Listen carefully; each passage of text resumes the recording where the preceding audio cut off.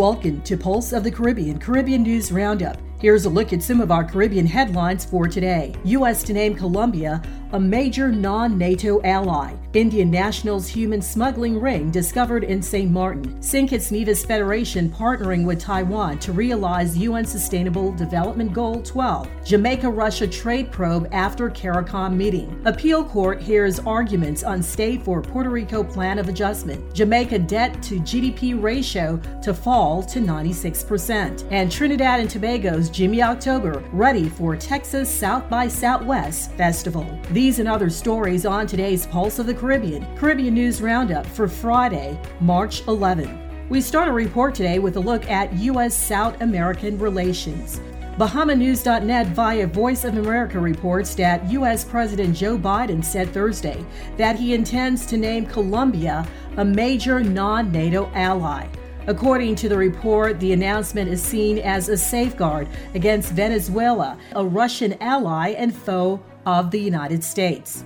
Colombia shares a long border with oil-producing Venezuela, which has garnered renewed attention from Washington as Russia's invasion of Ukraine prompted the U.S. to ban Russian energy imports, further jolting global oil markets. Colombia is home to 1.8 million refugees from Venezuela. President Ivan Marquez is an outspoken critic of Venezuelan leader Nicolas Maduro, who is under U.S. sanctions for human rights abuses and political repression, and who recently expressed support for Russia's President Vladimir Putin amid the war in Ukraine. Biden administration officials visited Venezuela last weekend to discuss with the Maduro regime a possible loosening of U.S. sanctions to allow oil imports. This week, Venezuela released 2 Americans who had been imprisoned in the country. Eddie Acevedo of the Woodrow Wilson International Center for Scholars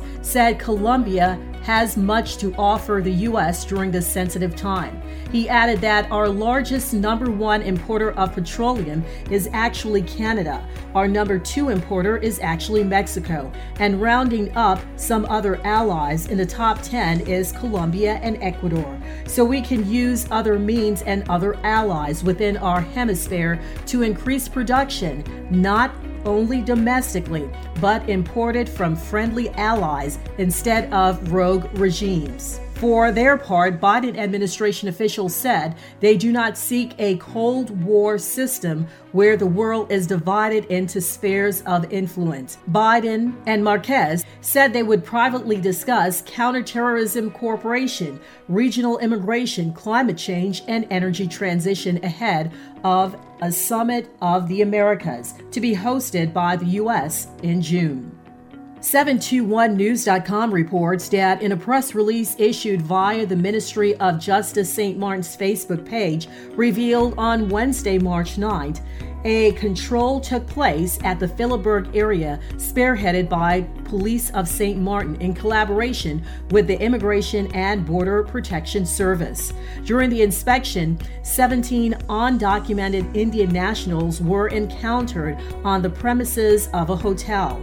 All persons were transported to the Immigration and Border Protection Service headquarters pending further investigation. Currently, they are in custody and awaiting their swift return to their country of origin. According to the report, this is an effort being arranged with the assistance of the Indian Merchants Association. The St. Kitts Nevis Observer reports that a partnership between the federal government and the government of the Republic of China, Taiwan, has resulted in the establishment of the St. Kitts and Nevis Solid Waste Management and Recycling Project, which will help in the management and reduction of waste. This project was conceptualized in line with the international community's rising awareness of the importance of solid waste management, as well as the UN Sustainable Development Goal 12 ensures sustainable consumption and production patterns, said resident ambassador of the Republic of China, Taiwan, His Excellency Michael Lin. Ambassador Lin made the remarks last week at a ceremony held at the Solid Waste Management Conference Room in Bastille to officially launch the 3-year, $1 million St. Kitts Nevis Solid Waste Management and Recycling Project. Also present and gave feature remarks was Federal Minister of Environment and Cooperatives, the Honorable Eric Evelyn. The government of St. Kitts and Nevis in Taiwan will work hand in hand in the project, which aims at reducing waste generation, raising the reuse rate of resources, and promoting the concept of circular economy in St. Kitts and Nevis, Ambassador Lin said. While the project's official launch was on Friday, March 4th, the project coordinator, Ms. Joyce Chang, confirmed that in 2021, data on recycling points had been collected. According to the report of the Federation of St. Kitts and Nevis, production of waste is higher than the global average for Latin America and the Caribbean region.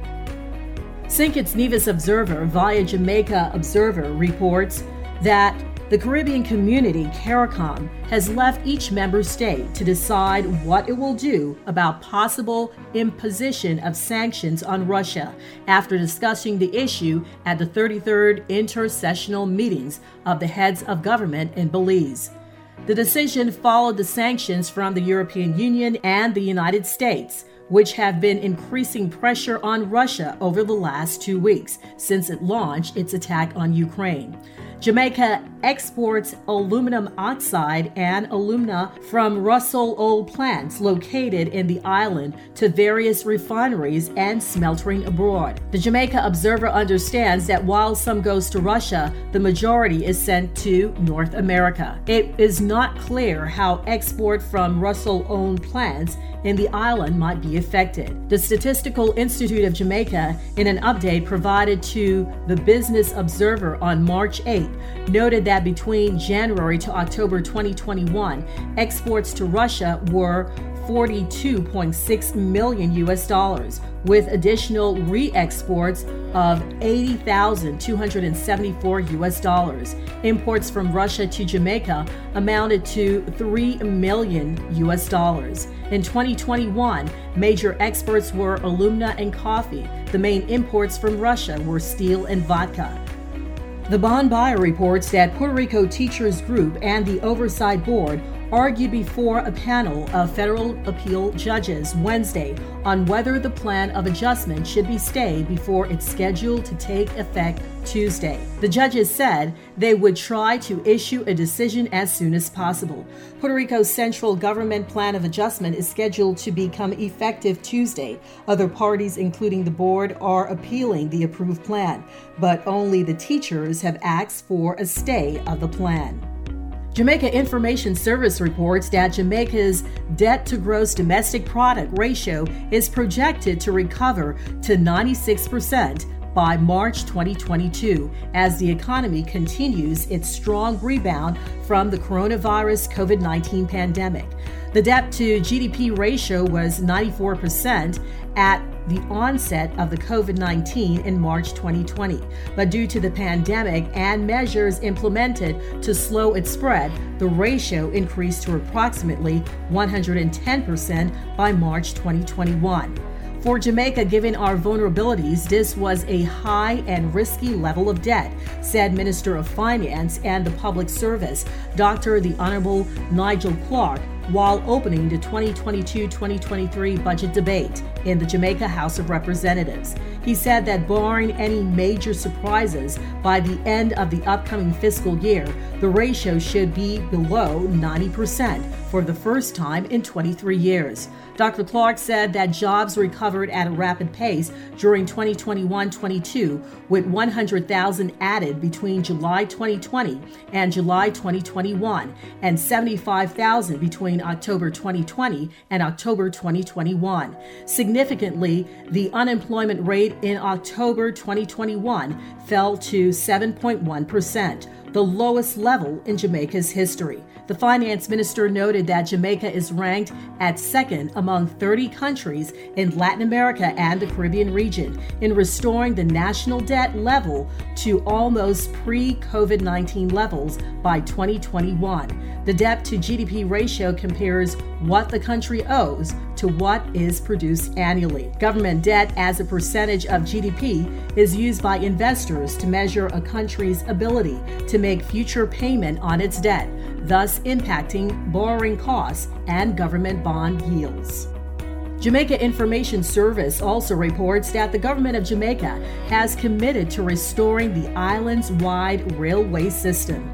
This was announced by Minister of Transportation and Mining, the Honorable Audley Shaw, at the official launch of the Safe Passage Road Safety Club, held at the AC Hotel by Marriott in Kingston on Wednesday.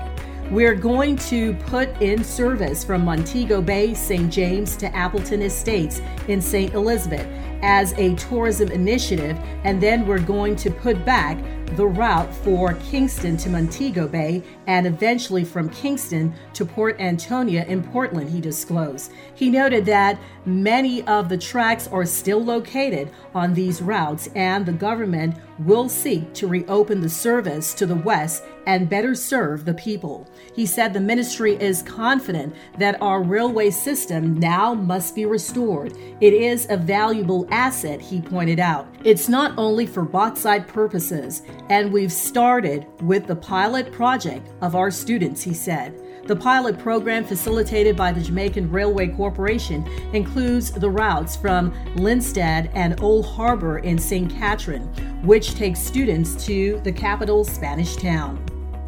Create Caribbean Research Institute has received funding support to expand Dominica State College programs and community partnerships in the Eastern Caribbean.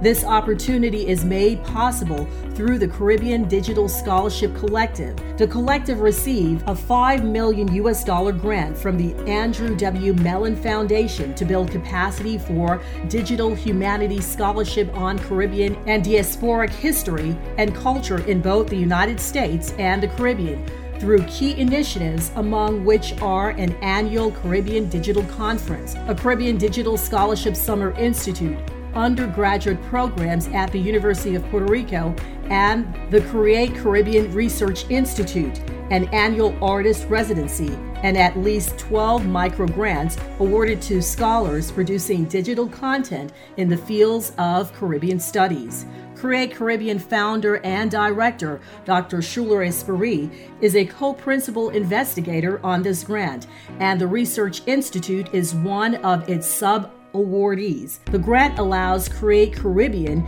to expand its existing higher education programs in Dominica and the Eastern Caribbean, and to develop new Caribbean projects and partnerships in Caribbean digital scholarships. The sub-awards allows Create Caribbean to undertake two primary initiatives. The first is to expand the RTC Research Technology Community Internship Program at Dominica State College and other regional colleges, to include a Caribbean Digital Studies Certificate, funding for student interns and apprenticeships, with several community partners working on history and culture preservation to apply digital skills to preserving and sharing content. The second is the Community Partners Program that strengthen content development and local programming using digital technology.